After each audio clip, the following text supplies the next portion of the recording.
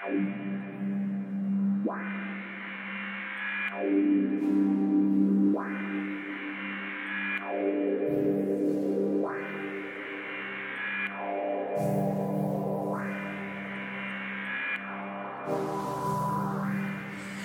and welcome to Mashley at the Movies. I am Matt. I'm Ashley.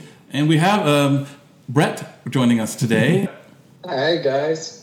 So Brett is a fellow film critic.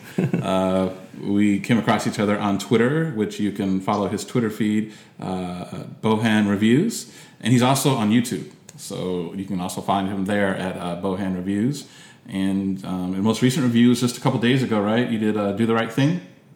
Yes. Very topical. Have one coming out tonight, I think. So what's that going to be? Or can you tell us yet? I don't remember. I totally understand. Capone, maybe. I think it was for Capone. Okay. We haven't seen that, so that'll be... all right, that's interesting. So watch Brett's reviews. They're pretty good. But today we're here to talk about a new movie. It's available on streaming. It's an Amazon original. It's called The Vast of Night. Yes, and The Vast of Night was directed by Andrew Patterson. It is his first film. And it's set in the 1950s in a small town in New Mexico. And it centers around two central characters. There's Faye, who's a switchboard operator, and Everett, who's a DJ, a local DJ. And one night they hear some strange sounds. She hears some strange sounds over the radio and over the phone lines. And people are maybe seeing some strange lights in the sky. And so they begin to suspect that perhaps there's some kind of invasion going on. So that's the setup of The Vast of Night. And what do you think of it? So this wasn't my bag. It took me. There were parts of it I liked, and I'll talk about those, I guess. So, but I'll first have to say I couldn't get into this movie, at least for the first, I think, half hour, and it's only like an hour and 31 minutes. So, I mean, that's the first third of the film wasn't pulling me in. Mm-hmm. A lot of that is so it takes place at night, obviously. And there's like a high school basketball game going on. Mm-hmm. So the first part is characters of Everett and Faye just kind of like walking around a little bit inside the gym before the game starts, and then outside. And it was this. I felt like I was watching an episode of The West Wing. This due to the camera shots and like following them around as they were talking, mm-hmm. and there was this real quick staccato talking, particularly from Everett. Which was not ingratiating himself very well with me with that. And then the Foley effects. So a lot of TV shows and films, the way they record things, like a lot of the footstep sounds you hear and like the nature sounds and all that kind of stuff. That's all added afterward. Mm-hmm. You hear and. Whatever was going on here with the gravel, the feet on the gravel, it was just like nails on a chalkboard to me. And normally that stuff doesn't really bother me, but it was just really getting to me. So I just wasn't getting into it. The dialogue wasn't grabbing me. The Foley effects, which I've never ever talked about Foley effects on this show before, but those were bothering me. And it finally does kick in at a certain point, which we'll talk about a lot more later. But I kind of want to hand it over to Brett. And what are your thoughts on it, Brett? That's interesting because I actually agree with you. I think Everett is a really obnoxious character early on in this film. But I was the opposite of you. I found the opening of this film really interesting. I had that sort of sense of a Twilight Zone episode, which I think tries to present for you, but and then I think eventually it gets to a point where there's a lot stop. The plot doesn't really progress anywhere, and we sort of get it feels like it just stops, and we get a lot of talking. And that's when I kind of checked out of this movie. So yeah. All right, so I love this movie. I loved it from beginning to end. The initial scenes where there's some amazing camera work in this movie. I thought the camera work where it was following Everett around the gym, and then he eventually meets up with Faye and following them down the dark streets of the town. I thought that was all really, really cool. And I found the chemistry between those two characters to be really interesting. She's, they're, I think, both high school maybe, but she's a little younger and kind of looks up to him, and she is looking to him to help her with her tape recorder that she just got, because she's kind of a technology nerd. I just found their relationship immediately kind of interesting. And then they split off to go to their unique jobs, and there's a feeling of isolation. So in the context of the film, the whole town is at this basketball game, and she's at her job in the as a switchboard operator, and he's at the radio station, and they just feel very isolated in the town. Almost feels deserted, and that's kind of the mood of the film. You're right. The plot doesn't really go anywhere. The movie isn't about plot.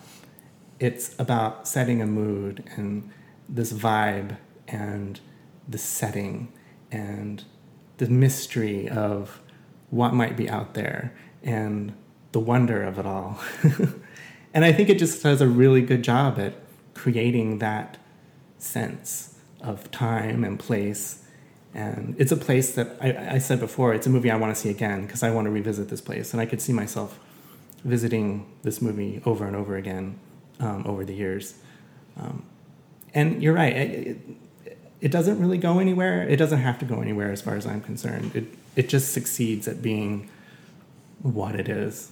And, we can maybe argue, I think that they do have kind of an arc. I think both of these characters have something that they want. And I think at the end of the movie, they succeed at achieving that desire, but it's not the way they envisioned it.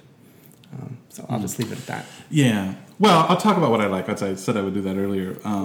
So at the roughly half-hour point is when I began to perk up a little bit. I was like, oh, okay, so there's a phone call. So Everett, is a radio DJ. He gets a phone call at his radio station. And so I should back up and say there's some weird sounds going on. Mm-hmm. And so what's her name? Faye? Mm-hmm. She is... So it's weird. Her mom is a switchboard operator, but then Faye becomes a switchboard operator too. I didn't quite get that. But anyway, so she's at the switchboard and they're hearing these strange noises, right? Mm-hmm. And then she's calling people. And then when she has them, I guess, turn their radio on to hear it, then their line goes dead. So I was like, oh, well, this is intriguing. Mm-hmm. What's going on here? And then at the radio station, Everett takes a phone call from a gentleman who later, in a kind of, I felt it was a little clunkily handled, but it turns out he identifies himself as an African American. Mm-hmm. And he tells this story about, I guess he used to be in the military and how he was sent on a mission to, he was sent on a mission, mm-hmm. right? And some weird stuff happened, mm-hmm. and he thinks it's connected to this sound, or he knows that it's connected to this sound. And what I found fascinating about that scene was, particularly as somebody who has listened to a lot of old-time radio shows from the 30s and 40s, mm-hmm. and who listens to more recent radio dramas from the BBC, mm-hmm. is this was very much in that vein. In fact, there's a few points where the screen just goes black mm-hmm. that we're watching, and it's just the voice of this man. It's actor Bruce Davis. He's from Oklahoma, and I was riveted. Okay, but this little thing started in the back of my head while he was talking, and close to the end, I was like, you know what?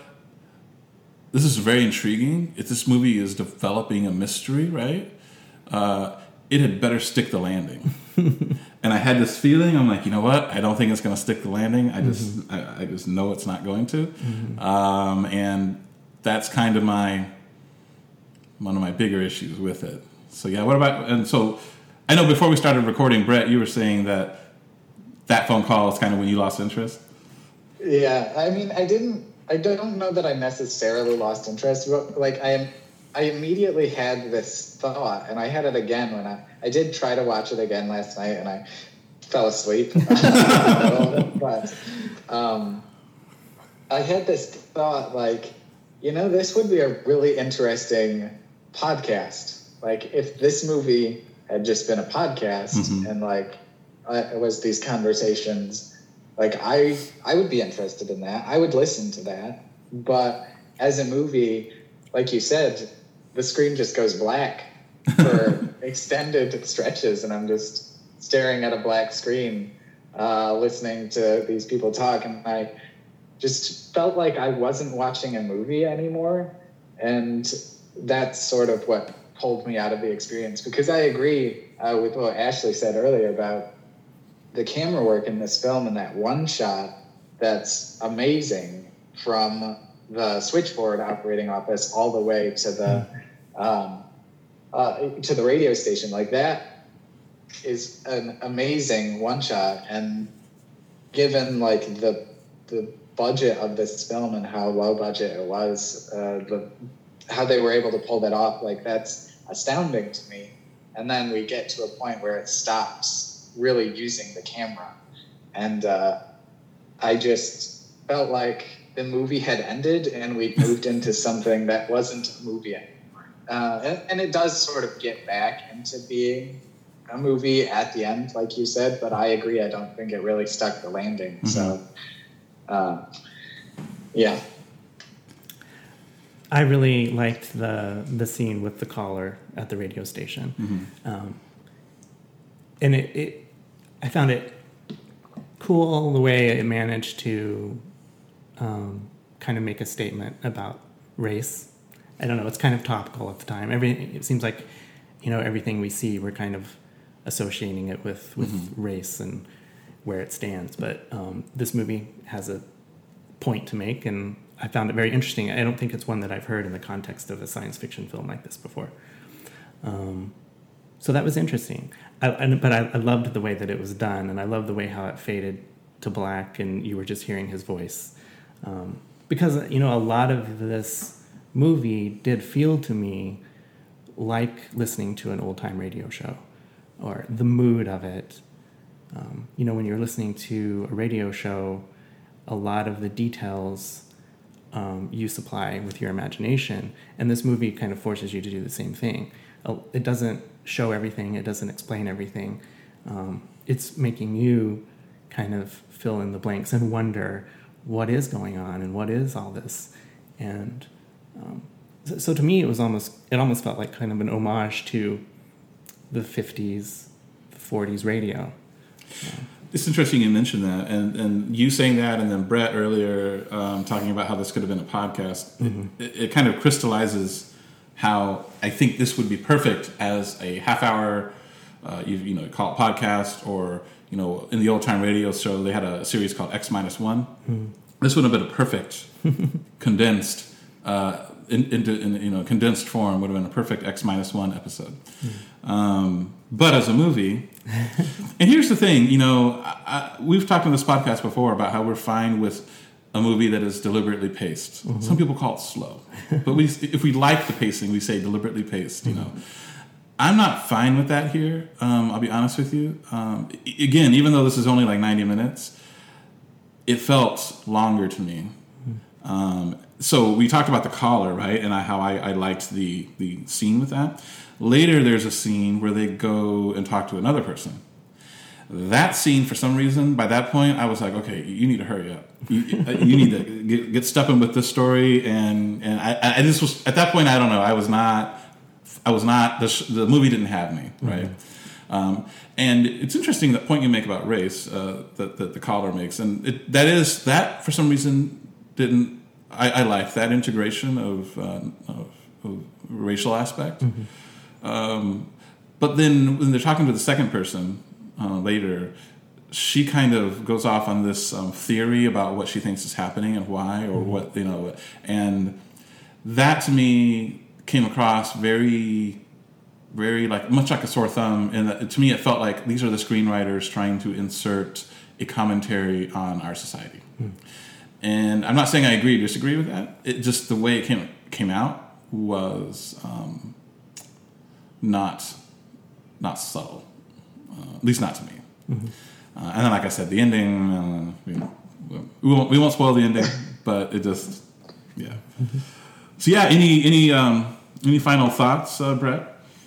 Yeah, as far as like the topical elements of this, where it does kind of get into social commentaries in some ways, I think that they're handled okay, but I do think that this film sort of is trying to evoke the time and also make a social commentary about the time at the same time. And I think what ends up happening is the film tries to do too many different things and say too many different things, and ends up either, like you said, it doesn't really come across as all that believable, or at the, on the other hand, it could come across as very surface level. And I feel like that's kind of where this film struggles a little bit.